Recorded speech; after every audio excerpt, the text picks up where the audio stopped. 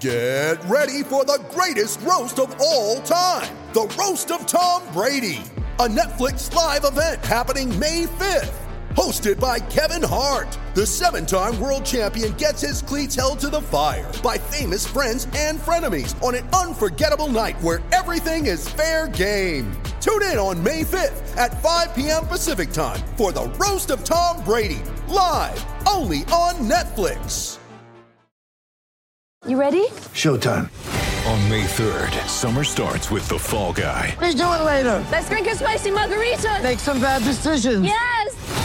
Audiences are falling in love with the most entertaining film of the year. Fall Guy. Fall Guy? Fall Guy. That's what the poster said. See Ryan Gosling and Emily Blunt in the movie critics say exists to make you happy. Trying to make it out? Nope. Because I don't either. It's not what I'm into right now. What are you into? Talking. Yeah. The Fall Guy. Only in theaters May 3rd. Rated PG-13.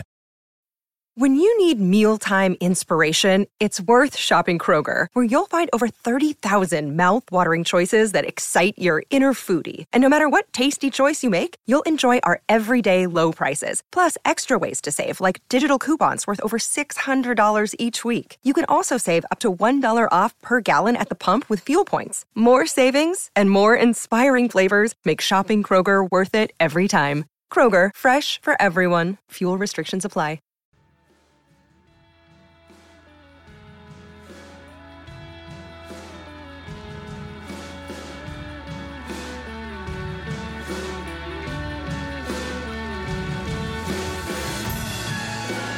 Hello and welcome to the Wisden T20 World Cup Daily Podcast. Pakistan's World Cup hopes are just about alive as they beat South Africa at the SCG. I'm Yaz Rana, and to talk through the game with me is Wisden.com staff writer Katia Whitney and the Wisden India head of content Abhishek Mukherjee. Katia, first and foremost, that was just a really entertaining game. Big hitting, chaos, drop catches, rain, ridiculous shots, an umpiring mistake, pretty much had it all. Yeah, brilliant. Especially towards the end of the Pakistan innings. Vintage Pakistan, I think Nasser said on commentary, absolute vintage Pakistan. Collapsed early on in the innings and then play an absolute blinder in the death. Brilliant. And that South Africa bowling attack, in my mind, and I presume quite a lot of other people's minds, is the best in the competition. It's not like they're easy bowlers to hit into the stands, but Shadab made it look pretty easy. Obviously, it was a bit chaotic with fielding errors, South Africa dropping the ball left, right and centre, but don't think the rain helped with that either. But yeah, really, really entertaining. And another example of this World Cup being probably the best one ever. I'm glad you mentioned Nasser because Nasser Hussain was trending for a while during the game because Pakistan fans basically believe that they do better when Nasser Hussain's on commentary. So I'll read a couple of tweets out there. These have got hundreds and hundreds of likes. I strongly believe that if Nasser Hussain was on commentary in those first two games, we'd be going to the next round with 5 wins from 5. I'm convinced Pakistan plays better when Nasser Hussain's on commentary. There's absolutely loads of them. They will want him to commentate in South Africa, Netherlands. True. Pakistan obviously need that result to go their way. Abhishek, today was quite a good day for Pakistan Super League fans, really. We saw players who've done really well in the roles there perform. We've seen that Pakistan have been quite over-reliant on Rizwan and Babar at the top, but both of them didn't get runs today. And it was guys we've seen do really well on the PSL do well. Mohammed Harris, amazing story. He's only played a handful of PSL games. Shadab Khan batting in the middle order, and Iftikhar Ahmed getting Pakistan from 43 for 4 to up to 185. Yeah, so his strike rate was 185, but he had, that was in 5 matches. And I think he finished only behind Tim David in strike rate in that PSL. So what happened, I think he might not have batted at 3 had Babar and Rizwan had a long partnership. But since he has batted so well in the power play, in the PSL season, he batted only 18 balls outside the power play. So essentially, his hitting is mostly inside the power play. So had the first partnership not been broken this early, I think South Africa got Rizwan of the 4th ball. So he might not have batted at 3. So he arrived because he batted at that wicket fell early, and he was hit of the second ball he faced, and then from the 3rd ball he just went on. So yeah, it's an excellent advertisement for PSL, as you said. Yeah, it's an amazing story that he's basically a reserve because he only got added to the squad a few hours ago when Fakhar Zaman was ruled out of the tournament with injury. He himself was a tournament reserve. And as you say, he's only played 5 games in the Pakistan Super League. Abhishek, we've talked a lot about... Sorry, just a bit. He, in the Under-19 World Cup, just 2.5 years ago, he made a very fast 50 against Zimbabwe, and then he had a small cameo against India. So he knows. I mean, I think his average in Under-19 ODIs is about 50, and his strike rate is well above 100. So I mean, he has been a hitter all along. Had the lockdown not pushed him back, I mean, he belonged to a strange age group where after play resumed, he was too old for Under-19 and too new to be part of the senior setup. So he needed that 1 year to get adjusted to the system. We've talked a lot on this podcast about how Babar and Rizwan have batted and whether or not they do that because that they don't have a very strong middle order behind them. Do you just think they are just still too inconsistent to really rely on? And then, by definition, inconsistent middle orders will occasionally have good days out, and that's what we saw today? Or do you think actually Pakistan can trust their middle order more than they have done before? If someone can bat like that, why not get him as many balls as possible? Consistency is a term. I mean, we used to rate a lot when the longer formats were prevalent, but consistency, I mean, if you score runs consistently, it almost always makes one ask the question, are they taking enough risks? Why is that batter scoring so consistently? Are they taking enough risks? Is that good for the side? Is that good for the power play overs? And if the answer is yes, are 2 consistent batters batting at the same time, batting together inside the power play good for the side? I mean, if Pakistan think that still having Babar and Rizwan together is good, so be it. Otherwise, I can see him. I can see Haris adopt a Finn Allen type role. Basically, go have a blast at the top, and then once the first wicket falls, Babar and Rizwan come together. That can happen. Whilst we were on Pakistan with the bat, Kathy, there's one very strange moment where Mohammad Nawaz was given out LBW when he probably shouldn't have been. Can you kind of explain what happened there? Yeah, he was given out LBW, so he just hit a massive 6 off, I can't remember the bowler now off the top of my head, but just hit a massive 6 and he went again for the slog sweep, hit him in the pad, and then the ball trickled over to Lungi Ngidi and he went to take the run and was run out, but he was given out before he was run out. He must have thought he'd been given out LBW because he must have thought he'd been given out run out because he walked straight off and he got a massive under edge on the LBW, but he didn't think to check with either the guy at the other end or the umpire what he'd been given out, because otherwise he would have been able to review it. So someone needs to teach these batsmen the rules because they're clearly not taking any advantage of it. And he could have continued his innings and he was going really well with Iftikhar at the other end. So Pakistan got a good total in the end, but it could have been more, could have been easier. But either way, he didn't know the rules. He got out.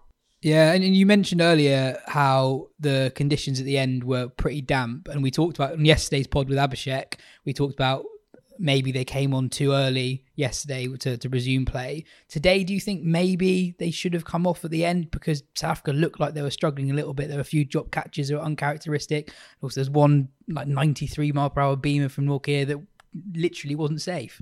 Well, it's a bit weird, isn't it? Because we're normally complaining about umpires being too cautious when it comes to rain, especially getting matches going again. And I think they probably shouldn't have been playing at the end of the match. It looked very slippery. So many dropped catches. So, as you said, a beamer from Nortje, and he's obviously very quick. So not the best of scenarios.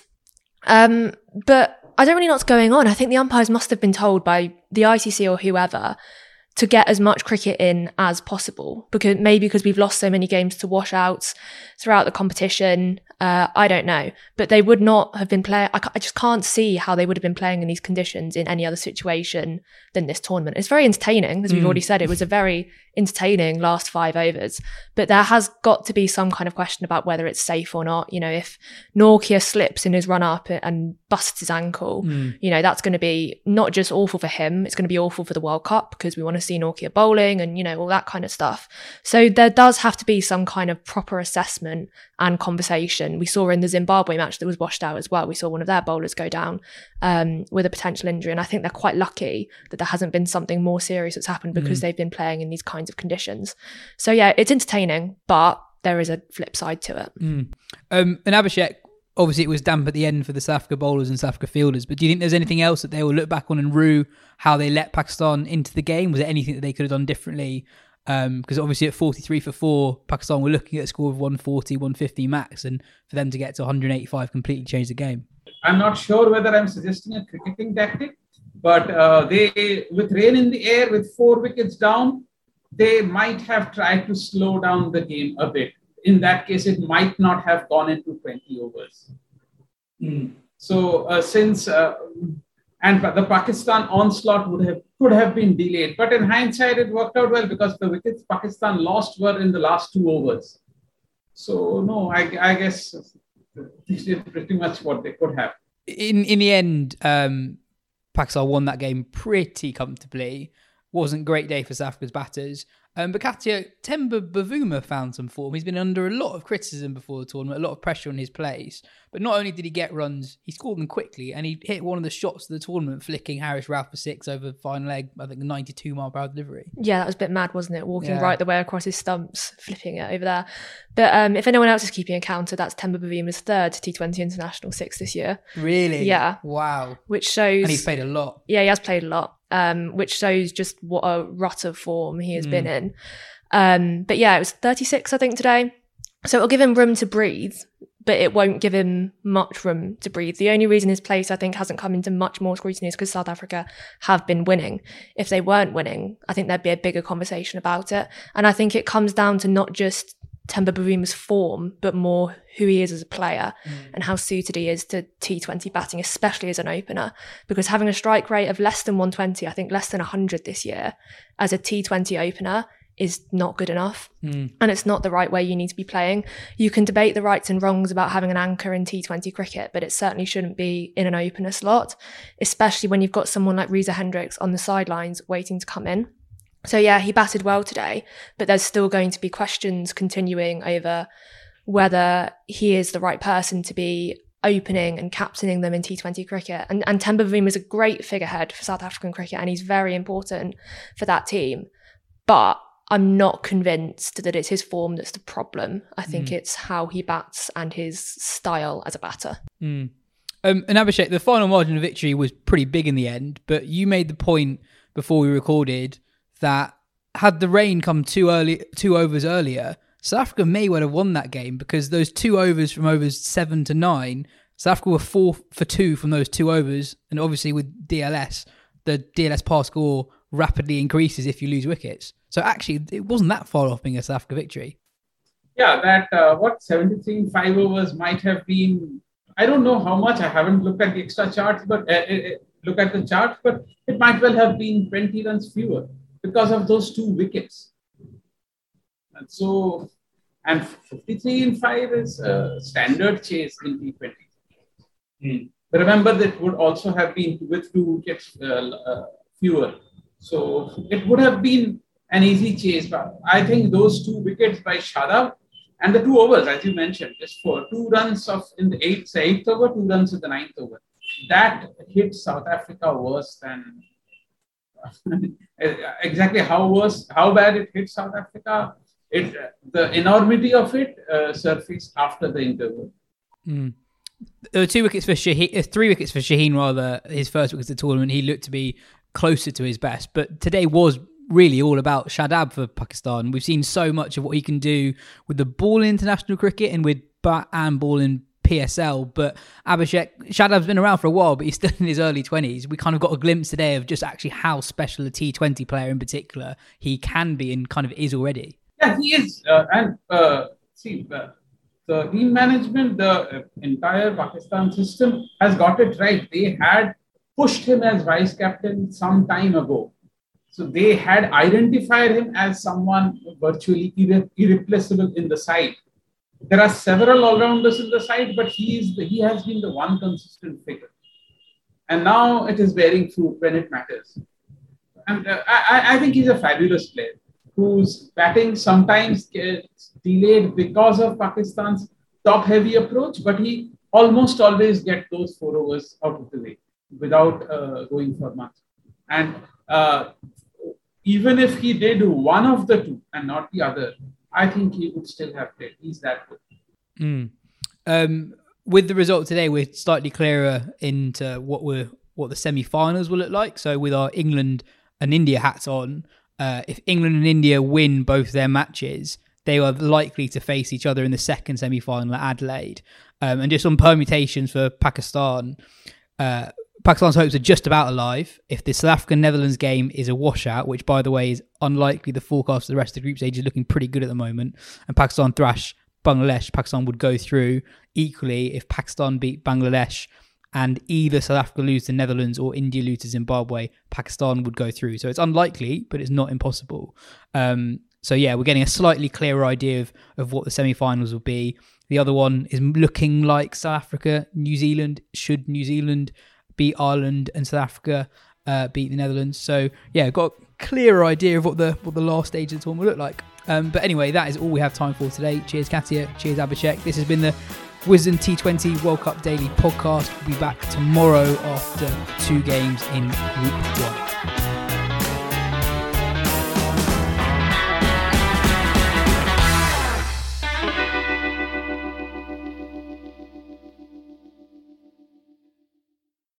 Sports Social Podcast Network.